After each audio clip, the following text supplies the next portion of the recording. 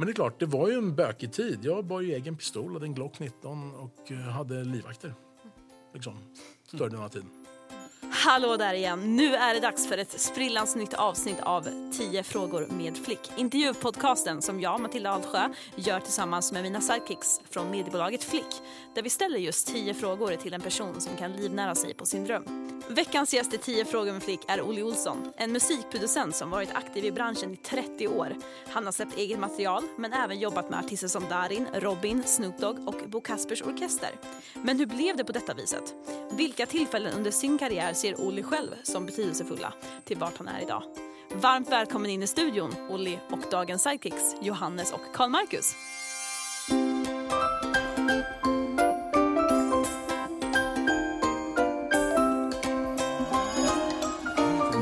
Ja, eller hur? Man blir glad. Välkommen. Tack så mycket.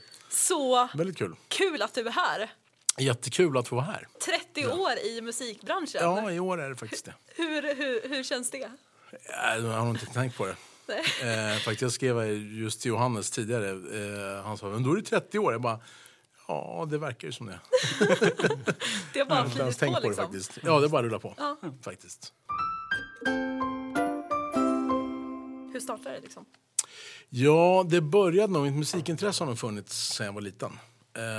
Jag tror att den första skivan jag köpte för egna pengar var Abbey Road med The Beatles. Den dagen den kom ut, då var jag 5 år. Och lyssnade på den i 2 års tid på en liten sån här resegrammofon med högtalare i locket. Den och Djungelboken. Stenhårt. Jag kunde liksom spela alla trumfill på den här. Liksom, sådär. Så jag tänkte att trummis skulle jag bli. Så började jag som trumlärare där och på kommunala musikhögskolan. Och det gick väl sådär. Jag är dubbelhänt nämligen. Så att jag kan skriva både med vänster och höger. Bättre med vänster men också med höger. Liksom jag spelar gitarr högerhand, spelar racketsporter med högerhand. Jag skriver med vänster som huvudsak. Ja, och det skulle man kunna tänka sig att det var svinbra grej. Om man spelar trummor.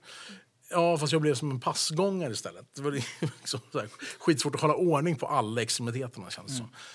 Så till slut sa min trumlärare att fan du är så jävla dålig, du ska börja spela bowling. Vilket är ganska knäckande när man är 11 år. Så att då slutade jag helt med att hålla på med musik. Men lyssnade fortfarande såklart. Liksom.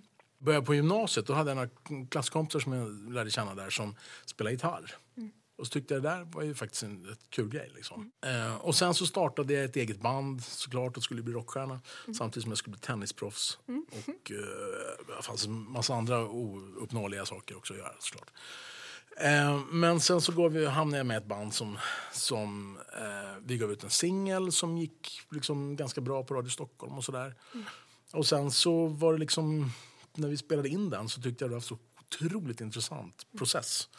Att hålla på med 16 kanaler och det var man kunde så här bouncea från en kanal till en annan för att göra andra ljud. Och man kände som att det var en helt ny, en oskriven canvas även om jag hade liksom låtidén. Låten hade vi repat och vi visste ju hur den skulle låta. Men inte förrän man började spela in så förstod jag att man kunde sen också lägga på reverb och man kunde lägga på liksom, man kunde ha production value helt enkelt. Man kunde lägga på lyxgrejer liksom. Så att då på något sätt så började det här liksom bli intressant. Så jag började läsa massa egna grejer. Och då och gick någon konstig kurs på TBV eller ABF och sånt där. Och sen så hade ju Porta-studion kommit då. 4-kanaliga inspelningsgrejer med en liten mixer och ett kassettband. Är vi på tidigt 80-tal nu eller liksom när? Ja, jag ska säga att det är 84, 85, 86 någonstans. Mitten av 80-talet någonstans. Portan kommer, ja. Men det var en väldigt liksom experimentartad tid och det var ju så här, begränsningarna är ju någonstans uppfinningens moder så att det var man kunde göra ganska mycket utav ganska lite. Och så kom trummaskinerna så man kunde sitta och liksom och göra enkla patterns liksom. Och på något sätt så intresserade det mig liksom. Och sen så började jag plugga filmvetenskap istället och litteraturvetenskap. Men sen så kom jag in på en musikskola i Los Angeles som heter MI, Musicians Institute, på sång. Och åkte dit. Och problemet är att jag är bariton och där skulle alla låta som Joe Perry i Foreigner. Och jag är inte den typen av sångare. Men man skulle öva den där superhöga tenorrösten. Så att jag tappade rösten och fick stammarsinflammation. Och åkte hem vid julen, träffade min sångpedagog och hon bara, men skit i vad de säger. Kör din grej, kör de här övningarna och så säger du det till din man hade en privat instruktör som man hade då. Och så sa hon så här, liksom, gör det som tycker är kul. Så att vad jag gjorde var att jag började starta massa band där helt enkelt. Men jag fick någon slags liksom, sådär, förtroende i det. Kom hem ett litet tag och började jobba i en studio som var extra, som låg ute i Spånga. Med Studio 16. Och sen så hade jag jobbat där som någon slags fraggel liksom. Och så sa de så här, kan du tänka dig att hålla en kurs i det här? Jag bara, absolut. Självklart. Jag ska de bara hoppa på saker sådär. Man bara, ja, det här klarar jag. Ja, men det var verkligen den varianten. Liksom. Ja. Och jag har kört ganska mycket så i mitt liv. Och så lyckades jag hålla den där kursen och då jobbade jag där i ungefär 9 månader innan jag åkte tillbaka till Los Angeles med min dåvarande flickvän. Och då skulle hon gå en ljudteknikerutbildning där. För då enda sättet man kunde gå en riktig ljudteknikerutbildning i Sverige var uppe i Piteå på Musikhögskolan. Men då var man tvungen att ha elteleteknisk 2-årig ingenjörsexamen på det. Så då åkte vi dit och då började jag plugga till skådis istället. Men alltså hon pluggade ljudteknik. Men efter 1 år kunde man som utrikesstudent tenta av allting utom skådespelarklasserna. Så då tentade jag av det och så började jag jobba i lite olika studier som andra tekniker. För det var det, jag hade ett arbetstillstånd som funkade för studenter. Och på så sätt så halkade jag liksom in i att bli ljudtekniker. Och förstå liksom sådär, okej, vad gör jag nu då? Och i början så var man ju runner. Och det var ju en tjomme som helt enkelt åkte och hämtade band. På den tiden spelade man in på 2-tums bandspelare liksom. Åkte och hämtade band, hämtade kaffe, satte igång kaffebryggan. Jag kommer ihåg att min dåvarande flickvän, hon gick ju den här utbildningen. Och på hennes första prov så stod det en massa så här, den här utrustningen bör du kunna. Vad är det här? Och den utrustningen som stod på det provet var kopieringsapparater och kaffemaskiner. För det var det de skulle börja som. Liksom. Så det var det de var tvungna att lära sig. Liksom. Så att jag hade turen då att kunna jobba i lite studios med duktiga tekniker som jag kunde vara där och näsvist fråga hela tiden. Och sen så fick jag jobb på en studio som första tekniker är väl att ta i. Det var en demostudio där jag spelade in allt ifrån konstiga mariachiband till sjukt usla demoband till svensexer, möhippor, allt möjligt liksom. Men med en gubbe som han var otroligt gammal, han var nästan 50 år. Och han var väldigt sträng som tekniker själv. Vilket var bra, för jag hade inte haft något sånt. Jag hade mycket var sådär, man kör lite. Och det här var en snubbe som sa, men du måste göra så här för att annars det måste vara ett system. Och jag förstod helt plötsligt att om jag ska bli bra på det här så måste jag förstå vad det jag gör. Det går inte bara att funka med det här. Så att då lånade jag min flickväns kurslitteratur och började läsa den själv helt enkelt. Så jag lärde mig hur man kalibrerade bandspelare, jag lärde hur man liksom hur man kommer ifrån fasfel. Lärde mig allt sånt rent teoretiskt och inte bara för att jag kunde höra det liksom. Så att jag lärde mig det liksom först på feeling och sen så lärde jag mig en teori efteråt. Men är inte det ett ganska bra sätt att lära sig saker? Eller så här, att man väcker intresset först. Sen så märker man ju kanske att för att jag ska bli bäst på det här, om man vill bli bäst på det så måste man ha teorin i grunden. Liksom. Ja men verkligen. Liksom. Men det känns som en bra grej och någonting som man kanske i dagens samhälle kanske lite glömmer bort för att man direkt skickas till utbildning utan att veta vad man vill.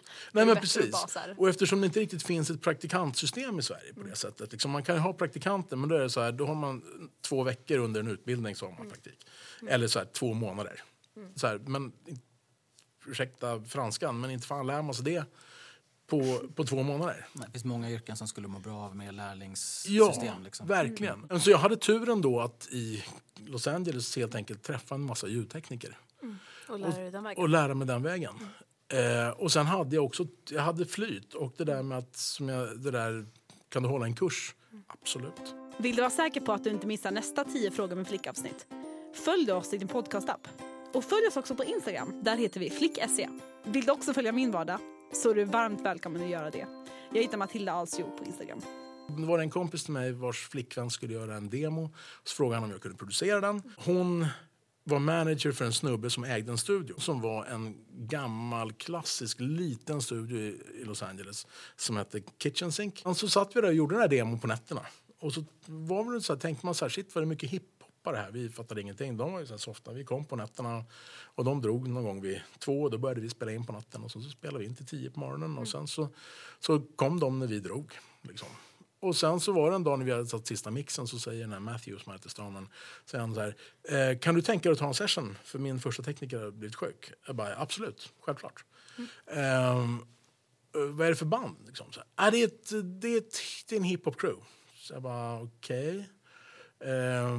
För mig, det förstod jag någonstans att hiphop var inte bara en musikstil, det var också en kultur. Men han bara, nej men jag har redan sagt att du har jobbat med alla och sen är det bara att du ringer Sean, alltså tekniken, och så frågar du honom vad du ska tänka på liksom.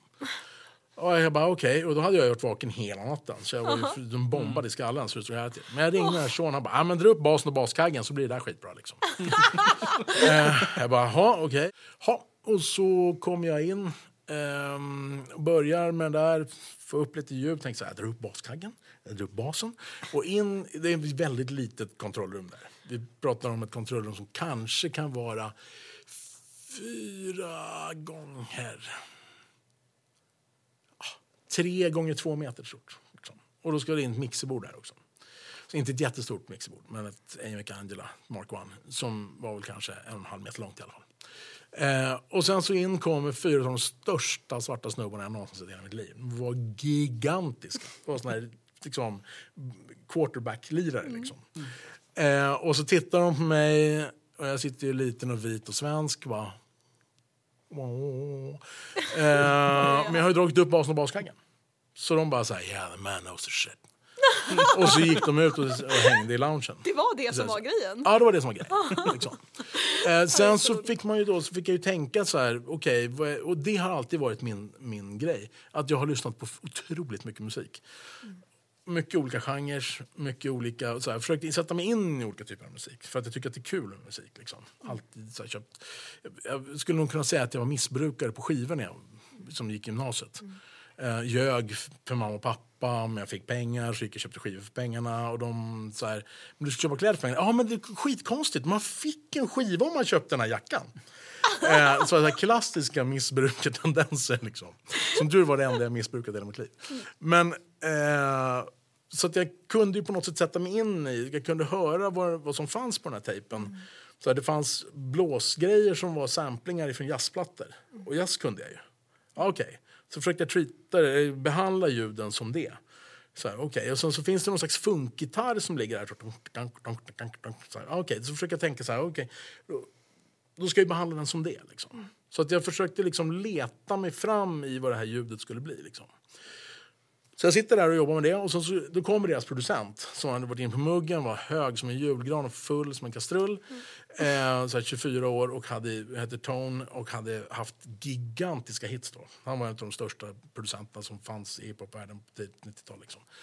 Och han kom med, ni vet en sån här flopp som har blivit stopp i muggen. Han kommer med den i högsta hugg, skitnöjd för han lyckats styra upp ett stopp i muggen, lite så toalettpapper och lite annat omysigt på den, men är skitnöjd. De bara, shit, det låter bra, grymt, det är bara sänk den här, det är perfekt, nu kör vi in. Och sen så börjar vi på nästa låt. Och då så börjar vi spela in dem ifrån den sequensen som hade, som var en MPC 60. Vilket kanske kan vara intressant. Men, och sen så la vi grunden och så började vi med rapparna och sen så var det lunch och sen så skulle vi lägga hookarna. Och då kommer Ice-T in. Och då insåg jag att det här bandet var ju på riktigt. Det här är ju uppenbarligen en riktig studio där det gör som det kommer in kända människor i. Liksom. Riktiga artister. Och sen så fick jag jobb där. För att de var nöjda med det. Och mycket tror jag berodde på att jag inte hade någon som helst beef med de svarta. De var aldrig förbannade på mig för att jag var svensk. Jag hade ingen relation till deras problem. Liksom. Och var helt öppen. Var helt grön. Liksom. Så att jag blev god vän med många av dem. Och var ju rätt avväpnade tror jag. Sådär. Men det är klart, det var ju en bökig tid. Jag bar ju egen pistol, hade en Glock 19 och hade livvakter. Liksom. Större den här tiden. Och så hann jag med några andra artister. Jag gjorde demosarna på John Frusciantes första soloplatta. Från Red Hot Chili Peppers? Eller? Ja, Chili Peppers. Vilket var väldigt speciellt. Han var hög som en julgran också. Hela tiden. Jag tror inte han ens kommer ihåg de demosarna om man skulle prata med honom idag. Faktiskt, för att han var helt han väck. Liksom. Hoppade av bandet på grund av heroinet. Liksom. Ja, precis. Och det var ju heroin, han var så borta så det fanns inte. Liksom. Och jobbade med Hole lite grann. Några som kan inte vara så mycket bättre där heller. Nej, det var ganska dåligt. Man kan väl säga att den här tiden var ganska dålig för musiken. Vart är vi någonstans rent tidsmässigt? 92, 93, 94, 95. Liksom. Så att det var ju ganska mycket knark, får man väl säga, helt enkelt. Och det röktes ju väldigt mycket marijuana eftersom mycket hiphop var. Jobbar man i en studio som heter Kitchen Sink också, då fattar man att det är liksom... Ja, det är ju liksom... Ja, man hajar på något sätt. En bra blandning. En bra blandning, liksom. Och jag tror att jag under en period var förmodligen norra Europas största andrahandsutnyttjare av marijuana. Gånger som jag inte kunde köra bil hem själv utan var tvungen att ta taxi för att jag var för hög för att köra. Och då hade jag inte rökt själv. Oj. Liksom. Oj, för folk rökte så jävla mycket. Liksom. I det lilla rummet också. I det lilla rummet, ja. Och så hela tiden. Ingen AC, inga fönster, ingen luftkonditionering, ingenting. Liksom. Så att det är klart att det fäster ju fritt. Härligt och mysigt. Ja, det var en speciell tid faktiskt. Men jag är oerhört glad över att jag fick göra det. För då, när jag väl hade gjort det, då kunde jag så här, när de frågade så här, vi ska spela in på track record. Ja, skitbra, vad är det för bord där? Ja, det är ett stort SSL-bord, 92 inputs. Kan du hantera det? Bara, självklart. Jag hade ingen aning. Hade turen att just det projektet så skulle artisten inte komma in först vid 7 på kvällen. Och vi hade liksom, all utrustning hade kommit på morgonen klockan 10. Så att jag hade hela dagen på mig att lära mig hur det skulle funka. Liksom. Och sen ställa många frågor. Liksom. Och sen så det har varit min melodi. Liksom, sådär. Ja, det här kan jag inte, men då får jag väl säga att jag kan det, så lär jag mig. Jag skulle nog säga det fortfarande att ingen har kommit på mig än. Det är de förutom stora fram tills det här avsnittet släpps då. Ja, typ. Ja, men typ. Liksom. Vad heter det? Imposter syndrome. Ja, men precis. Liksom. Många känner det. Ja, och jag tror att det är många som har det. På något sätt. När man pratar med folk så är det så här, ja, men förr eller senare så är det någon som kommer att dra ner brallorna på en. Liksom. Och då står man ju där bara, ho. Någonstans där antar jag då under tidigt 90-tal, där måste du komma på att men jag kanske faktiskt kan försörja mig som det här. Alltså på den här biten med att, även om du fortfarande tror att du tycker att liksom, fan, de har inte kommit på mig än. Men någonstans där måste ändå den tanken ha droppat. Liksom. Ja, definitivt. Och jag tror inte ens att den droppade ens. Utan det blev bara helt naturligt. Det var ju det här jag fick betalt för. Så att jag tror inte ens jag hann tänka på att det inte skulle finnas, att det inte skulle vara ett jobb. För jag såg ingenting annat jag skulle kunna göra. Liksom. Och visst, jag hade pluggat skådespeleri. Och jag var med i Bold and the Beautiful, Young and the Restless, i några såna här statistroller med lite prat. Liksom. Men det var ingenting, jag såg mig själv nog inte som skådis som skulle ut och jaga en massa auditions. Liksom. Och jag vet inte riktigt varför jag inte gjorde det. Det var bara att det var så naturligt att det här var vägen. Liksom. På något sätt. Och sen när jag flyttade hem så då hade jag ju ändå gjort ganska mycket skivor där borta. Både som tekniker, lite som producent och lite som mixare. Vilket gjorde att jag liksom... Det kändes som att det är klart att jag ska göra det här. Och då hade jag i och för sig turen, då var det en kompis, då hade Rytmus ganska nyligen öppnat. Så då hade jag turen att få... den kompisen frågade om jag kunde tänka mig att vara ljudtekniker lärare.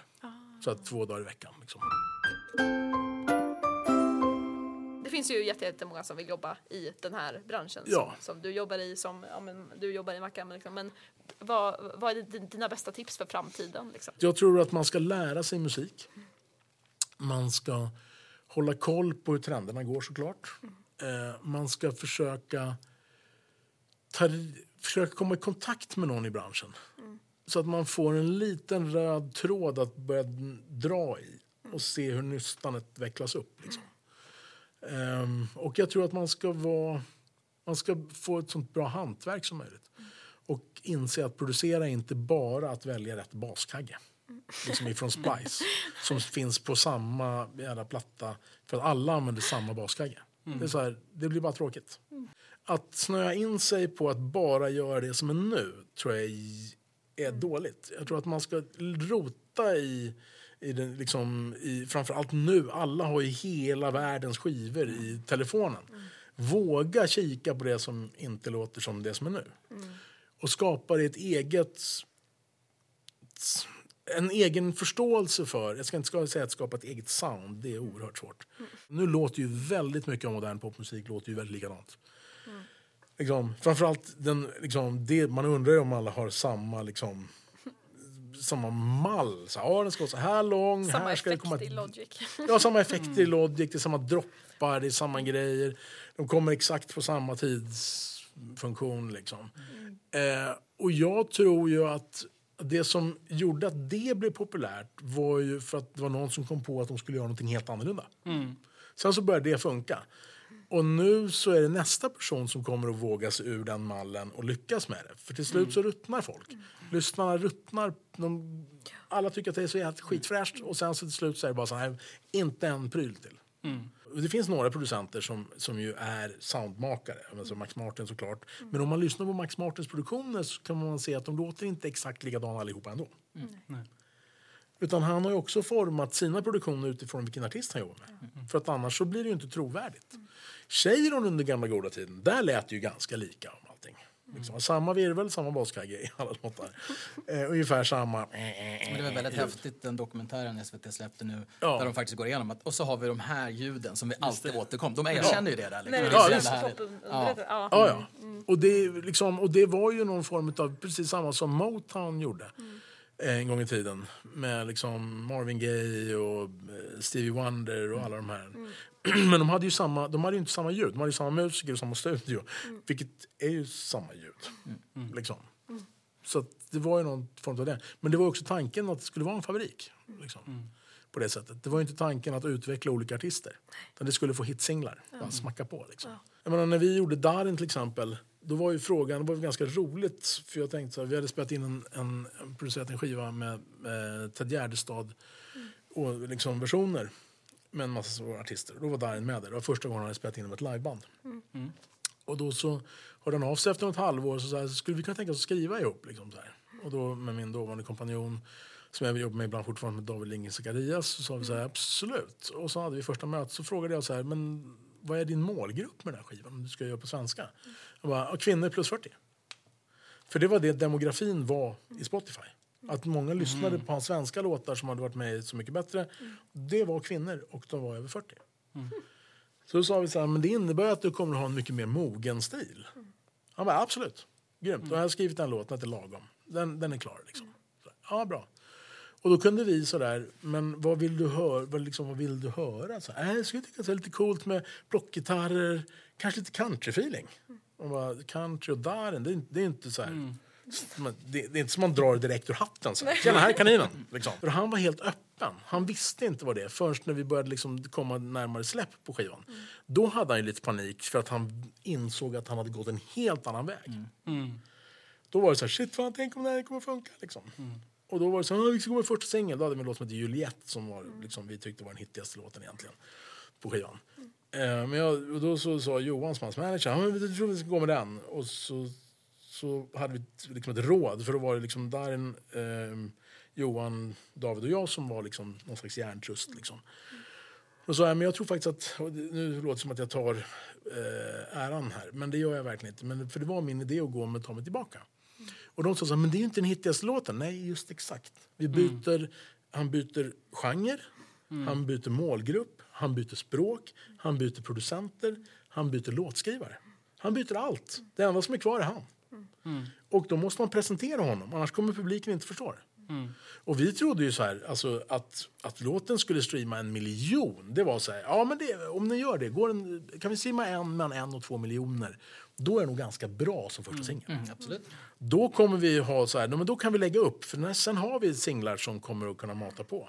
Men den där låten, den flyttade ju aldrig. Den bara parkerade ju på listorna. Och sen så var det ju, vi hade ju jättesvårt att släppa singlar för det. Det. Och den som vi tyckte var den bästa låten, som en låt som heter Göteborg. Den fick vi inte ens släppa som singel. Vilken milstolpe skulle du, alltså sen när du sitter här idag, säga har varit viktigast? Alltså alla de andra grejerna, att vara där och ha dem där, det är ju en form av milstolpar. Men när jag kunde känna att jag kunde höra att någonting var bra också. Alltså att inte bara utföra ett arbete som ett hantverk. Var nog när jag hörde en demo, när jag undervisade på Rytmus, så var det en liten tjomme där som ville att jag skulle lyssna på en demo. Och det var ju så här, gud vad jobbigt. Han bara, men jag har precis köpt en ny sampler, du kan lyssna och höra mig om det är bra liksom. Och jag sköt upp det där. Så tänkte jag så här, det här var en torsdagskväll liksom. Så, jag har nu imorgon, jag lyssnar på det där så får vi se vad som händer liksom. Och så kommer det liksom en låt, det var 1:35 lång vers och refräng som var så sjukt begåvat. Det var så, alltså jag gillar inte att använda ordet sjukt så mycket, vilket det ändå gör tyvärr. Men det var sånt otroligt specifikt sväng. Jag hade inte hört det i Sverige någonsin, det var knappt att jag hade hört det där borta. Så då hade jag kontakt med ett förlag som jag höll på att signa med ett amerikanskt förlag när jag bodde där. Men så, min mamma hade gått bort och min pappa var på väg bort, så att då bestämde jag för att åka hem och sen blev jag liksom kvar. Så jag ringde upp den kontakten på det svenska förlaget som jag hade fått utav det amerikanska förlaget. Och så alltså, jag har en grej här som är så fruktansvärt jävla bra. Så att när öppnar ni imorgon? Så här, vid 10, så här, kan ni tänka er att vara där klockan 9? Och de bara, det är P.O. Nylén. Och så han sa, okej, jag kan vara där då. Liksom sådär. Så åkte jag dit, spelade upp den 35. Han bara, men det här är ju skitbra. Kan du inte säga åt den här killen att skriva klart där? Och kanske skriva en till. Så fort som möjligt. Så kan vi väl lyssna på det och så kan vi ta ett möte med honom. Liksom. Hur gammal är han? Så jag tror han är 16 eller 17. Ja, det är grymt. Så jag åkte dit och han bara, fan vad coolt. Liksom. Och det var ju Christian Walz då. Så han så här, jag bara, de tyckte att det här är ett skitbra. Jag tycker det låter fantastiskt. Skriv klart det här och gör en till. Och den låten som han hade börjat på då hette Yeah, I wanna be a star, singing for my mommy. Och helt grymt. Fantastisk jävla låt alltså. Och sen så han skrev klart en till låt som heter Ride on my nose. Som handlar om hur hans flickvän nitar honom på näsan och han ser massa fåglar och sådär. Och så skrev han klart där och tänkte jag så här, shit fan, det här är en snabb kille. Det här kan man ju göra grejer med liksom. Och så spelade jag upp det där, tog det där mötet med P och de bara, men vi signade direkt. Och sen så skulle vi börja spela in de där 2 låtarna igen i deras studio, men så skulle Christian iväg och åka med Kungsholmens gosskör eller Adolf Fredriks gosskör på någon sån här sommarturné av något slag, så han hade inte tid, så jag sa så här, men fan vi gör så här, det låter ju tillräckligt coolt, folk kommer ju ändå höra. Så att du kan väl sjunga in, så har du någon hårddisksinspelning? Jag bara, nej. Så att, vadå? Så du sjunger live till kassetterna in, liksom live till sequensen in på en kassett? Han bara, ja precis. Ja, men kan du göra 11 stycken kassetter? Ja, absolut, jag åker över imorgon. Så här, men då har du att göra imorgon, gubben. Så då satt han hemma och sjöng in 11 kassetter med 2 låtar. Liksom. Så att varje kassett var helt unik. Med lite olika saker. Förutom körerna då, för då har han samplat dem. Och då var han har ett väldigt, väldigt bra gehör, den här pojken. Så att han satt utan att höra, han tog ut tonen bara. Och sen så höll han den i huvudet och så sjöng han rakt in i samplen utan att ha någon musik runt omkring, utan bara på tonen. Oj. Och så byggde han stämpaket på det sättet. Liksom. Wow. Ja, det var helt, jag hade aldrig sett något liknande. Och för att han inte visste hur man skulle göra. Liksom. Och sen vet man inte hur man ska göra så kommer man på ett sätt som man kan göra det på. Ja, men funkar det så, så funkar det. Så funkar det. Också den där portans, den begränsningen får göra att du måste hitta nya lösningar. Och ja, men precis liksom. Och han hade ju då en sequencer och en sampler och en dator med en sequenceprogram i sig liksom. Och en synt och en sampler. Det var allt han hade. Liksom. Och sen så gjorde han musik på det. Liksom. Och så skickade vi runt det där, jag och P. Vi fick 9 napp. Och så slutade det med att det blev liksom bjudkrig. Och det tror jag, när jag hittade honom och hörde de där grejerna och sa till P att nu går vi med den här kassetten istället. Det är tillräckligt bra. Då tror jag det var nog den stora milstenen. Att jag kunde höra att det var så bra så att det fanns en unik karaktär i det han gjorde. Sen så var han ju inte så snabb, så det tog ju 3 år att göra skivan. Det tog 4,5 år att göra nästa skiva och det tog 5 år att göra skivan därpå. Och varje gång vi har sagt att vi ska göra en ny skiva nu, vi har sagt tror jag 3 år till, så att liksom, när vi väl börjar så kommer det ta 5 år. Så att det kommer att komma ut så här några år efter vår död, misstänker jag. Eller något sånt. Liksom. Förmodligen innan, hoppas vi. Ja, vi hoppas också det faktiskt. Jag skulle gärna vilja höra det är dags. Ja, men det är bra. Faktiskt. Men så det är väl den största milstenen, att jag hittade honom, tror jag. Och det gav mig också ett självförtroende in i att inte bara sitta och mixa eller bara sånt där. Även om jag mixade ju fruktansvärt mycket fast jag producerade och skrev åt honom. Liksom. Men Christian träffar du via Rytmus? Ja, så hittade hon där. Behöver du hjälp med videoproduktion, marknadsföring, grafik, utgivning av musik, pressutskick eller ett event? Eller behöver du hyra ljud- eller fotostudio i Stockholm? Hör av dig till oss på Instagram eller surfa in på flickagency.se.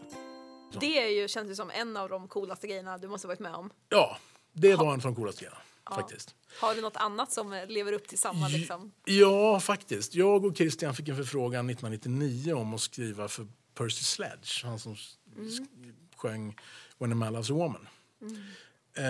Och det skulle göras en svensk skiva. Det var via en koppling till Micke Rickfors. Och så hade vi fått förfrågan, för vi jobbade, det var i Ljudhavet. Om att vi ville skriva om några låtar. Så vi träffade Micke. Och det var ju också väldigt, väldigt roligt. För Christian hade ingen aning om Micke Rickfors var. Att han var liksom en ikon bland svenska sångare och hade sjungit med Hollis och så här stora engelska band och grejer. Så att han bara, och Micke var lite rund på den tiden. Så att han kommer in, och så hade han nog inte lirat på ett tag, så han var lite så här, rocksliten liksom. Så att han kommer in och är så här supertrevlig och lyssnar på våra grejer. Han skitbra grejer. Men så jag har några egna idéer, så man kanske kan liksom så här skruva lite på dem också. Så här. Och man såg Christian stod så här lutad mot träväggen med fötterna lite i golvet så här. Och bara, vad ska den här gubben kunna hitta på? Han kan ju inte sjunga. Och Micke fumlade omkring på det där vurligt i pianot. Liksom. Och så började han sjunga och lira. Och Christian gled ner på golvet tills han satt ner och bara gapade. Så här. Han bara, shit fan, den här gubben kan ju sjunga på riktigt. Jag bara, ja, faktiskt, det här är på riktigt. Liksom. Och så... Men i alla fall så sa mixaren, men jag tycker ni ska skriva klart med låtarna. Skriva liksom så här, om ni tar någon av mina grejer, så vi tog någon av dem där. Men vi fick sån otrolig energikick utav det där. Och vi höll på med, vi hade precis avslutat hans första skiva. Och den var mixad och masterad. Men det saknades egentligen en andra singel på det. Så då skrev vi några låtar. Och sen så åkte jag över till Lafayette, eller till New Orleans då egentligen, och utanför där så ligger en stad som heter Lafayette, där bodde Percy. Och de hade någon stor sån här grej, så då sjöng Percy med något av sina band där. Och sen så vart jag inbjuden att komma hem till Percy och hans fru, för Percys frus brorsa fyllde år, så de skulle ändå ha en barbecue. Och då hörde saken att 6 år innan så hade min mamma gått bort, och då hade jag skrivit en låt. Och jag hade precis skilt mig från den här tjejen som jag åkte till USA med. Vi hade gift oss. Och vi hade precis skilt oss. Hon blev kvar, och hon blev ju verkligen ljudtekniker på riktigt. Så hon har vunnit 3 Oscars och 9 Emmys efter det. Jag skulle ha fortsatt vara gift med henne. Och varit en kept husband istället. Så kom jag hem till honom, och sen så skrev jag en låt som om det där uppbrottet från henne och om mammas död. Och det var så här ett känslosam låt som heter Roses in the Rain. Och så liksom... Så spelade jag upp den här låtarna för Percy. Han bara så här, det låter skitbra liksom. Det är coolt, så här, modernt. Och då hade jag tagit kontakt med några av mina gamla kompisar i Los Angeles som skulle lira liksom så här bas och gitarr mot de programmeringarna som jag och Christian hade gjort. Liksom. Eller framförallt Christian. Men och sen så säger jag så här, när vi har gjort det där, så berättar jag så här, men jag har faktiskt skrivit en annan låt som jag skrev då, så berättade jag i bakgrunden och sådär. Och när jag skrev den så tänkte jag att det skulle vara Percy, för den var väldigt inspirerad av en låt som heter Rainbow Road som han har sjungit in. Nej, True Love Travels on a Gravel Road, förlåt mig. Som även Elvis gjorde. Och så spelade jag upp den för honom, så jag satt och sjöng för Percy Sledge, vilket var ju ganska nervöst. Men, och så sjöng jag den, och så sa han så här, men kan inte jag, den där vill jag sjunga in. Jag sjunga, har du texten? Så hade jag texten. Så jag gav honom den. Och så testade vi några grejer. Och sen så spelade jag och sjöng. Och så började jag storböla såklart. Liksom. Och så började han storböla. Och sen så satt vi där och bölade. Men det fanns ju ingenting att spela in det på. Det var bara där och då. Och det tror jag är det coolaste jag varit med om någonsin. Och sen så är det i och för sig så att det har dykt upp coola grejer resten av karriären efter det också. De senaste 20 åren. Så jag ska verkligen inte säga, det är lite grann som att, jag var ju med och gjorde den senaste Kaspers-skivan till exempel. Det är också ett av de coolaste grejerna när vi spelar in 8 låtar, inklusive alla instrument förutom kör, på 2 dagar. Liksom, mellan klockan 10 och klockan 5. Wow. För då skulle alla hem och hämta sina barn. Och de bara stod på. Det bara satt. Och det var så här, shit, vad händer där? Det är grymt. Bara körde på rull liksom. Ja, verkligen. Är det de här bitarna, de här coola grejerna, de här upplevelserna, förutom att du fortsätter fine-tune din craft, liksom, vad är det som fortsätter, liksom motivationen här och nu att fortsätta, vad ser du framåt och vad driver dig att gå till studion på morgonen? Liksom, sådär, liksom. Det där är väldigt intressant, för att jag har tänkt skitmycket på det. Och ibland är jag inte det minsta sugen längre på att hålla på. Jag tycker inte teknik är så kul. Jag har aldrig varit speciellt teknikintresserad. Jag tycker det är, så här, när du frågade tidigare när vi på rigga om jag sa att vad är det för mick? Och det är en yrkesskada. Ja. Det är inte för att jag är intresserad av mikrofoner. Utan jag vet vad som låter bra. För att jag har haft förmånen och turen att få jobba med fantastiska liksom, tekniska pryttlar. Jag kommer ihåg när datorerna kom. Jag kom hem från USA 1995, flyttade hem. Och då hade ju folk börjat jobba med hårddiskinspelning, vilket när jag jobbade i USA så var man tvungen att hyra in den funktionen. Då hyrde man in en kille med ett Pro Tools-system, oftast en kille, med Pro Tools-system som kommer, och han har 2 kanaler in, 2 kanaler ut. Och jag som ljudtekniker fick aldrig röra den riggen. Och den kommer liksom i en så här kylskåpshögt rack med dator och ljudkort och allting. Så skulle jag koppla in det där och så gjorde vi det. Och sen så satt jag så här, jag kommer ihåg jag gjorde en Paula Abdul-singel till exempel. Så jag höll på 4 veckor att spela in sång. Det fanns ju inte autotune på den tiden då. Så det var ju ett evinnerligt tagande. Hon hade med sig sin psykolog, sin sångpedagog, sin personliga tränare, sin agent och sin manager. Och sin hund i studion i 4 veckor. Och jag gjorde inte ett jota. Jag hade varit med och trackat grunden. Jag hade satt så här. Jag väntade på att han skulle sitta där och göra det där. För att jag fick inte göra det. För jag hade inte körkort på den utrustningen. Och så kom jag hem till Sverige och satt varenda kotte med hårddiskinspelning. Jag kommer ihåg att jag jobbade med Breaking Bread som studion hette. Som gav ut Latin Kings första skiva. Under Sonett. Och hos Gordon Cyrus hette han. Kom jag dit och så hade vi ett jättetrevligt möte. Och så sa jag, men kanon, du kan börja mixa här om du vill. Liksom. Ja, grymt. Och var ni bandare då? Han bara, bandare? Vad menar du? Ja, men jag har väl en bandspelare. Men... Nej, vi kör på hårddisk. Jag bara, förlåt? Så jag måste lära mig datorn också. Och shit, det här blir ju skitjobbigt. Jag kan ingenting. Liksom. Men sen så förstår man efter ett tag att det är liksom, kan man teorin på samma sak som med jättestora mixerbord. Kan man funktionen och flödet, hur en ljudsignal ska gå, så förstår man till slut hur det kommer att fungera. Sverige är ett väldigt, väldigt åldersfixerat land. Så att när man kommer över 40-45, då är det väldigt svårt att få... Jag ska inte säga att det är väldigt svårt att få jobb, för jag har ju fortfarande jobb, så jag överlever ju. Och det går ganska bra. Men man blir ibland från skivbolag och sånt behandlad som att man är en föredetting, fast man fortfarande är aktuell med grejer. Och det kan jag tycka är väldigt synd. Det är tråkigt att inte utnyttja den erfarenheten. Om det är så i rådgivande liksom, funktion, eller om det är faktiskt hands-on, eller vara liksom, bisittare i projekten och sånt där. Det tror jag att, det gör man ganska ofta i USA. Jag lär mig när jag jobbar med liksom, om jag tar praktikanter eller jobbar med yngre artister eller yngre producenter eller något sånt där. Jag lär mig ju jättemycket av det. Det liksom berikar ju mig jättemycket, så att jag kan tänka mig att om de är tillräckligt vakna så kommer jag att berika deras liv. Precis som mina mentorer gjorde det när jag var liksom så här 22 och inte visste vad var bak och fram på mikrofon. Liksom. Men någonstans måste man inse att det är both ways liksom. Ja, men det är ju verkligen kommer alltid vara så. Liksom. Det kommer alltid att vara så. Liksom, sådär. Så att vad jag skulle vilja göra, men jag ser i framtiden, är det så här, att göra en skiva som Bo Kaspers nu gjorde, det var ju fruktansvärt kul. För att, jag ska inte säga att det gick jättefort, för vi höll på över ett halvår med den. Men när vi väl spelade in och vi satte grejerna, då gick det verkligen jättefort. Och jag skulle vilja hitta någon slags balans mellan att kunna fortfarande vara aktiv och göra den typen av skivor som jag vet att jag är väldigt duktig på. Jag är duktig på att jobba med band.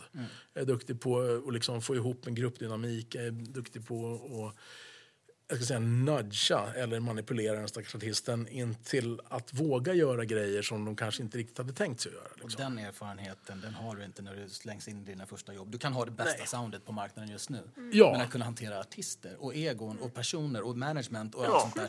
Det krävs erfarenhet i många fall. Ja, och det krävs att man där är väldigt ödmjuk och att man är politisk, tyvärr. Diplomatisk, liksom. Det var exakt rätt ord. Och så vad jag skulle göra är väl att göra skivor, men också jobba med skivbolag. Om det skulle vara på ett specifikt bolag, men som någon slags senior A&R eller bollplank. Och som också till och med, för det är också en sån här grej som jag kan tycka om att titta på en yngre A&R-generation, och det gäller lite grann världen över. Men, och det är att den yngre generationen A&R har inte det faktiska kunnandet av hur man faktiskt gör skivor. För de har kanske varit influencers eller coola, de har magkänsla, men när man säger så här, om någon artist säger, fan, man vill att det ska vara mer blå feeling liksom. Och då sitter de och inte har aning och vet inte hur de ska få fram informationen om vad är en blå feeling för dig. Och som producent så är det ju liksom, eller en riktigt duktig A&R, så är det den personens uppgift att ta ut det bästa ur en artist och försöka få fram det så mycket som möjligt. Brukar du tänka i bilder när du mixar eller producerar? Ja, alltid. Ja. Jag ser väldigt tydligt ljudbilderna i skallen. Liksom. Man måste tänka tredimensionellt. Man kan inte tänka att man har vänster och höger. Man har också ett djup i någonting. Och på det sättet så ser jag saker väldigt liksom, i bilder. Nu håller jag också på att skriva musik ihop med en annan kille till en Viaplay-serie. Och då är det ju väldigt mycket att se i bilder. För då handlar det om att se bilderna och sen försöka omsätta det och göra det till musik. Liksom. Verkligen. Så att jag tycker bild... Ja, verkligen. Och innan jag blev liksom... höll på med musik så jobbade jag som fotograf under 4-5 år. När jag var mellan 15 och 20 typ. Och det gör också att jag ser väldigt mycket i bilder. Liksom. Vi går in som skivbolag oftast när musiken är klar. Ja, jag är inte den typen av A&R som går in och skruvar, utan jag gärna magkänsla, det här är färdigt, och då kan jag kliva på. Ja. Men en av de första grejerna vi tar upp är att låt oss sammansätta moodboards. Vi måste ha moodboards. Och sen när den sitter, då går man ut och skriver presstexter, gör videos, gör pressbilder, men allt ska gå enligt den här moodboarden, för det måste passa musiken. Alltså det är just att vi tar musiken och lägger på bilderna på det. Just det. Och det är där min roll kommer oftast. För att om det då finns redan ett sånt tänk, eller liksom, behöver inte ens vara medvetet, men att, för jag tänker när jag lyssnar på musik i bilder och så vill man sen kommunicera ut och förpacka det på rätt sätt. Liksom, det är skitviktigt. Det är coolt att du säger det, för jag tror att det är ganska många skivbolag som inte gör det. Utan det kommer som så här, omslaget kommer lite som en så här, ja just det. Nej, men det måste vara bilder långt. Vi försöker göra den resursen man har som independent på det sättet. Man har aldrig tillräckligt av den, men vi måste ta oss råd till i tid.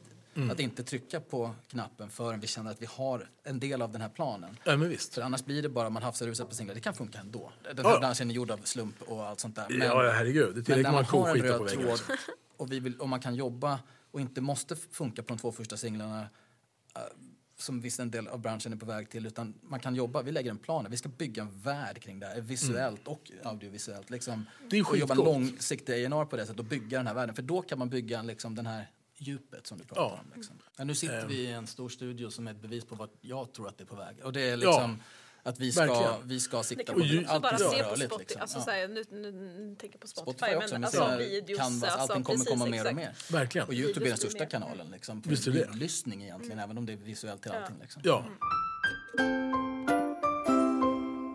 Alltså jag måste ju ta den här frågan om ditt liv skulle filmatiseras. Vilka delar från ditt liv hade varit med i den filmen då?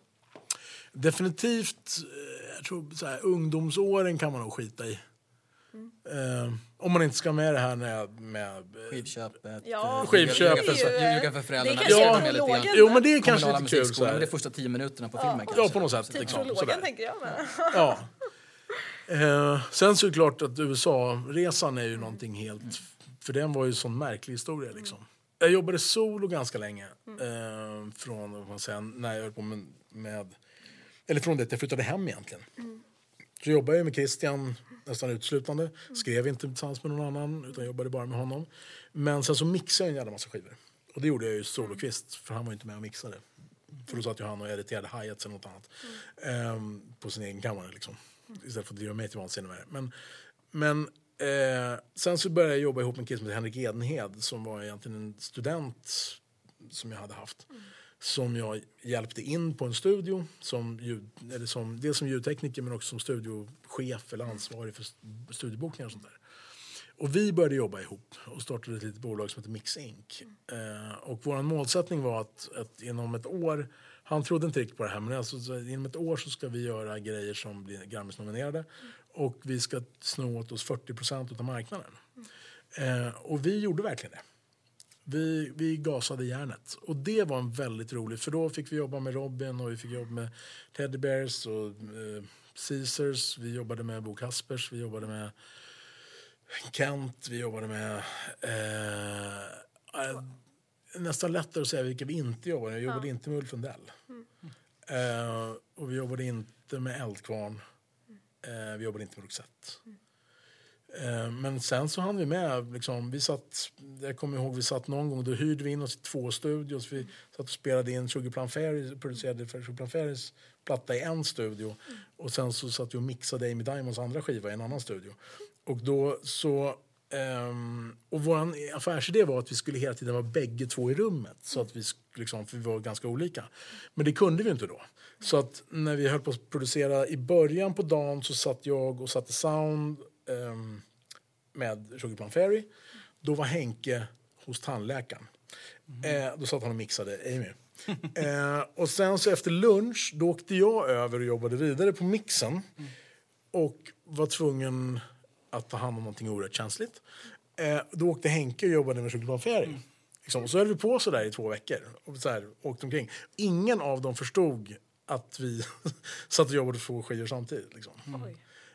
Och sen så insåg vi att vi skulle inte kunna fixa och hålla på sådär. Så till slut så var vi tvungna att börja liksom. Men vi hade en sån här, vi gjorde Christian Falks, han gjorde en skiva som heter People Say, som var hans sista utgivning liksom. Den producerade vi, eller ja, det var ju han som producerade, men fast vi hade det exekutiva produktionsansvaret för den skivan på slutet. För att han var så otroligt försenad och han var ju värsta strulputten, en fantastisk människa, men han var ju en konstnär ute i fingerspetsarna liksom. Och samtidigt gjorde vi Lales andra skiva. Så då satt vi åkte skytteltrafik mellan studiosarna igen. Liksom, sådär. Och det var en väldigt rolig period. För man skulle kunna få in väldigt mycket av svensk musikliv under den tiden. Som passerade i revy med oss. Liksom, vi gjorde Håkan och vi gjorde lite soundtrack. Och det var massor med olika band som jobbade med, liksom, eller artister. Och vi jobbade också ganska genrelöst.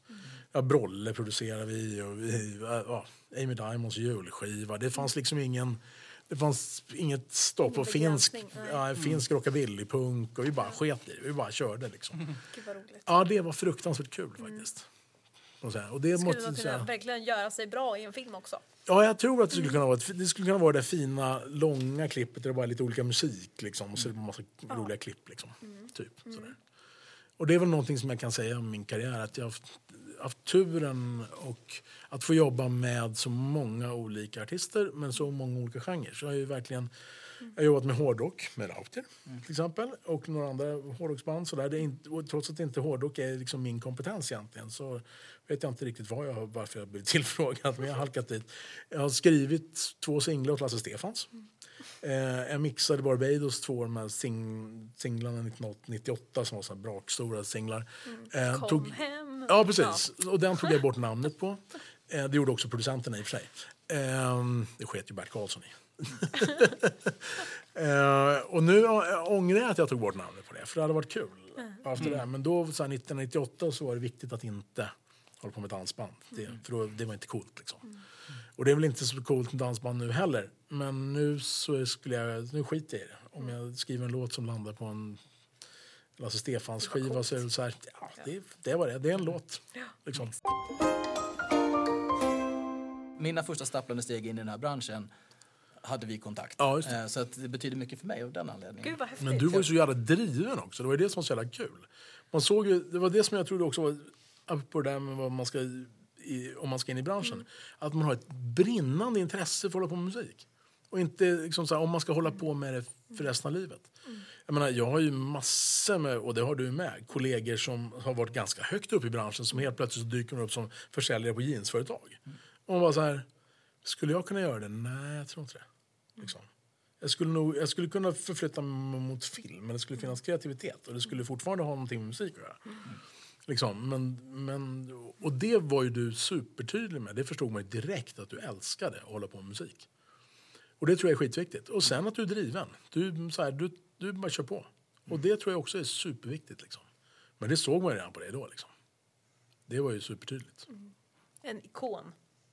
Ja, verkligen. Nej, men man får inte ge sig in i den här branschen för pengarna. Utan nej. För du kommer aldrig få tillbaka de timmarna du lägger. Nej, herregud nej. Alltså. Nej, verkligen inte. Do it for the fun. Nej, men du måste, men fortfarande, liksom, även nu går det ändå ganska bra. Men det är liksom 7 dagar i veckan sitter jag på kvällstid när familjen har gått och lagt sig och jobbar liksom, för att jag brinner för det här. Visst. Och det är liksom, det är det som gör att det pushar det framåt. Ja, och det är ju det enda sättet liksom. Ja, men som när jag jobbade som mest, nu har jag försökt tagit helger ledigt och försöker undvika kvällar. Men när det var som mest, då har det varit 7 dagar i veckan. Och jag så här, pratade med en kompis till mig som är psykolog. Men jag undrade så här, jag kommer ihåg så här, när det var som mest när jag och Henke jobbade. Så här, men folk bara springer in i väggen, jag fattar ingenting liksom. Och hon bara sa så här, ja, men är det inte så att det kanske nu när du börjar inte jobba helger som det tar ut sin rätt. Liksom. Och det kan jag nog säga faktiskt, att jag är tröttare nu. Men annars så är jag nästan 10 år äldre liksom. Så att, och man blir ju inte yngre med åren, tyvärr. Man blir bara klokare. Ja, förhoppningsvis, vet fan. Men det är klart att när det behövs, då sitter man ju klockan 5 på morgonen. Någonting som jag brukar i och för sig också tänka på, det är att folk brukar säga om sina jobb så här, ja, men det här är så jävla viktigt och det är så jävla viktigt. Och jag brukar tänka så här, nej det är inte viktigt, jag räddar inga liv. Skivbolag kan ibland säga så här, det är så jävla viktigt att det kommer ut den här gången. Man bara, really? Är det någon som kommer att dö om den inte kommer ut? Så är det så här, nej, då går det nog att pusha den en dag till. Liksom. En sak om tv-reklamen och vissa andra grejer, de här som är lika mycket budget som annat. Men oftast så mår de flesta projekten av att faktiskt, vänta nu, så tidigt som möjligt säga det här, vänta nu, skjut på det lite så har vi den här tiden, då kommer allting bli mycket bättre. Liksom. Ja, men verkligen. Och det har jag blivit bättre på också. Ja. Återigen, tid, liksom. Bo Kaspers, då var det så här, men vi ska klara till midsommar. Vi började i mars. Och när vi började spela in i april och det gick inte riktigt som vi hade tänkt oss. Vi hade valt en annan studio och sen så funkade inte det så bra mot vad vi hade tänkt oss. Och då var det så här, okej, då sa jag direkt till David som var A&R på Sony för dem och till bandet, jag vill skjuta på det här. När är det absolut sista deadlinen? När ska skivan ut? Det måste ju ändå vara klart mitten på juli för att vi ska kunna trycka vinyler liksom. Och det är så här, okej, vinyler. Men vänta nu, ska inte åka på en turné i februari? Inte bättre att släppa, för vinylerna, det kommer vara merchandise ändå. Det är liksom de få som köper för att den enda sättet de kommer att lyssna på är på vinylen. De är ganska få. Det kommer att röra sig om 300 pers i Sverige. Jag tror de kommer att köpa den när de åker på turné också. Kan vi inte göra så att vi får lite extra tid istället så att vi kan göra en bra skiva? Och så släpps vinylen till julhandeln istället. Liksom. Nej, till i februari när de åker på turné. Det är det som är släppet då. Och då släpps den som en jättesnygg, liksom, som med bucklet och hela grejen. Liksom. Och då var David så här, skitbra idé, det kör vi på. Då får ni extra mycket tid. Vilket gjorde att vi kunde experimentera. Det skrevs den singeln som nu egentligen, den går inte till radio förrän i januari. Men den är liksom fokusspåret redan från samhällssläppet som heter Sista resan. Och den skrevs i augusti. Alltså så här, 2,5 veckor efter den ordinarie deadline. Liksom. Och den hade ju inte kommit med annars. Så att jag tror också, precis som du säger, saker mår bra av att få ligga i kuvösen ett tag. Liksom. Men det är lätt att säga till en artist. De flesta artisterna vill bara, så fort det är klart, ut med det. Ja, verkligen. Ja. Och det är liksom, vissa projekt som har nästan gått bäst, de har nästan jobbat ett år innan de kommer ut. Alltså, ja, visst. Det är så, det ska, verkligen. Det måste mogna liksom. Det måste få ta sin tid. Liksom. Det kommer ut så mycket musik idag också. Så det, ja, det verkligen. Det är hur nice många, det här vet ju säkert du eller ni. Hur många låtar släpps om dagen på Spotify? Ja, men det är så 30 000 miljoner, eller liksom per år. Liksom. Men nej, det är... Ja, det är bisarrt. Det är riktigt coolt. Men sen är det också väldigt skillnad på just den här dagslända-hetsen som jag kan säga att vi har lite i Sverige och framförallt i England. Men där det handlar om att radio vill bara ha det senaste hela tiden. Och det är därför det blir den här och den där trendängsligheten i Sverige och lite sånt där. Medan i USA, min största framgång som har liksom betalat lite för det här, den låten var ute, tror jag, den släpptes i Sverige april 2017.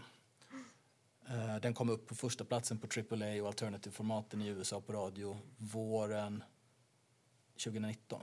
Så hade vi alltså jobbat den i kanske 20 månader. Bara vi började jobba i USA efter typ 8-9 månader kopplade vi på radio i USA. Och liksom, så att det är en resa som har varit väldigt ödmjuk för en själv och fått lära sig att när du har någonting som trendar, lite samma sak att vi fick aldrig släppa de där Darin-singlarna. Nej, men när du har någonting som trendar, var inte så jäkla snabb och bara ut med nästa, utan fortsätt jobba grejer. För det är väldigt lätt i den här branschen just nu att men det är bara nya singlar. Och det blir lätt att fastna i det själv också. Verkligen. Försöka jobba den grejen och du precis släppte, liksom inte överge den. Liksom bara för att Petra inte plockar upp den i Sverige. Det är inte, alltså, även om vissa grejer så är det så. Det är där man sätter nivån. Men försök att titta lite längre. Har man ett globalt perspektiv på det, eller liksom, då kan man ju verkligen ta den tiden. Vem tycker du att vi ska intervjua i nästa avsnitt? Tipsa oss gärna på Instagram. Där heter vi Flick&quot. Vad ser du fram emot med 2020? Jo, jag håller faktiskt på att göra ett eget album. Jag gjorde en egen platta för typ 12 år sedan. Och nu är det dags igen. Fortfarande från ett hotellrum, eller? Nej, nu är det inte hotellrum. Nu låter det lite mer... Det var temat på första plattan, om jag minns rätt. Ja, precis. Det heter Hotel Rooms, Birth of a Salesman.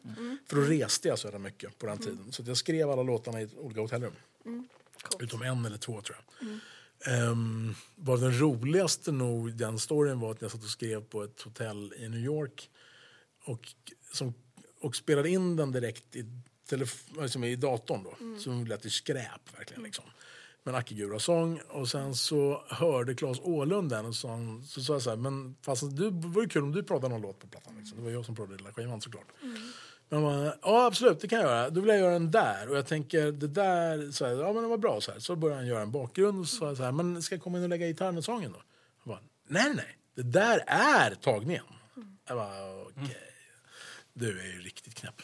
men, och det var lite roligt. Men den här är lite annorlunda. Den här är mer country-driven skulle man säga, faktiskt. Och är nog lite mer, jag ska inte säga mer städad, men det är den nog på ett sätt.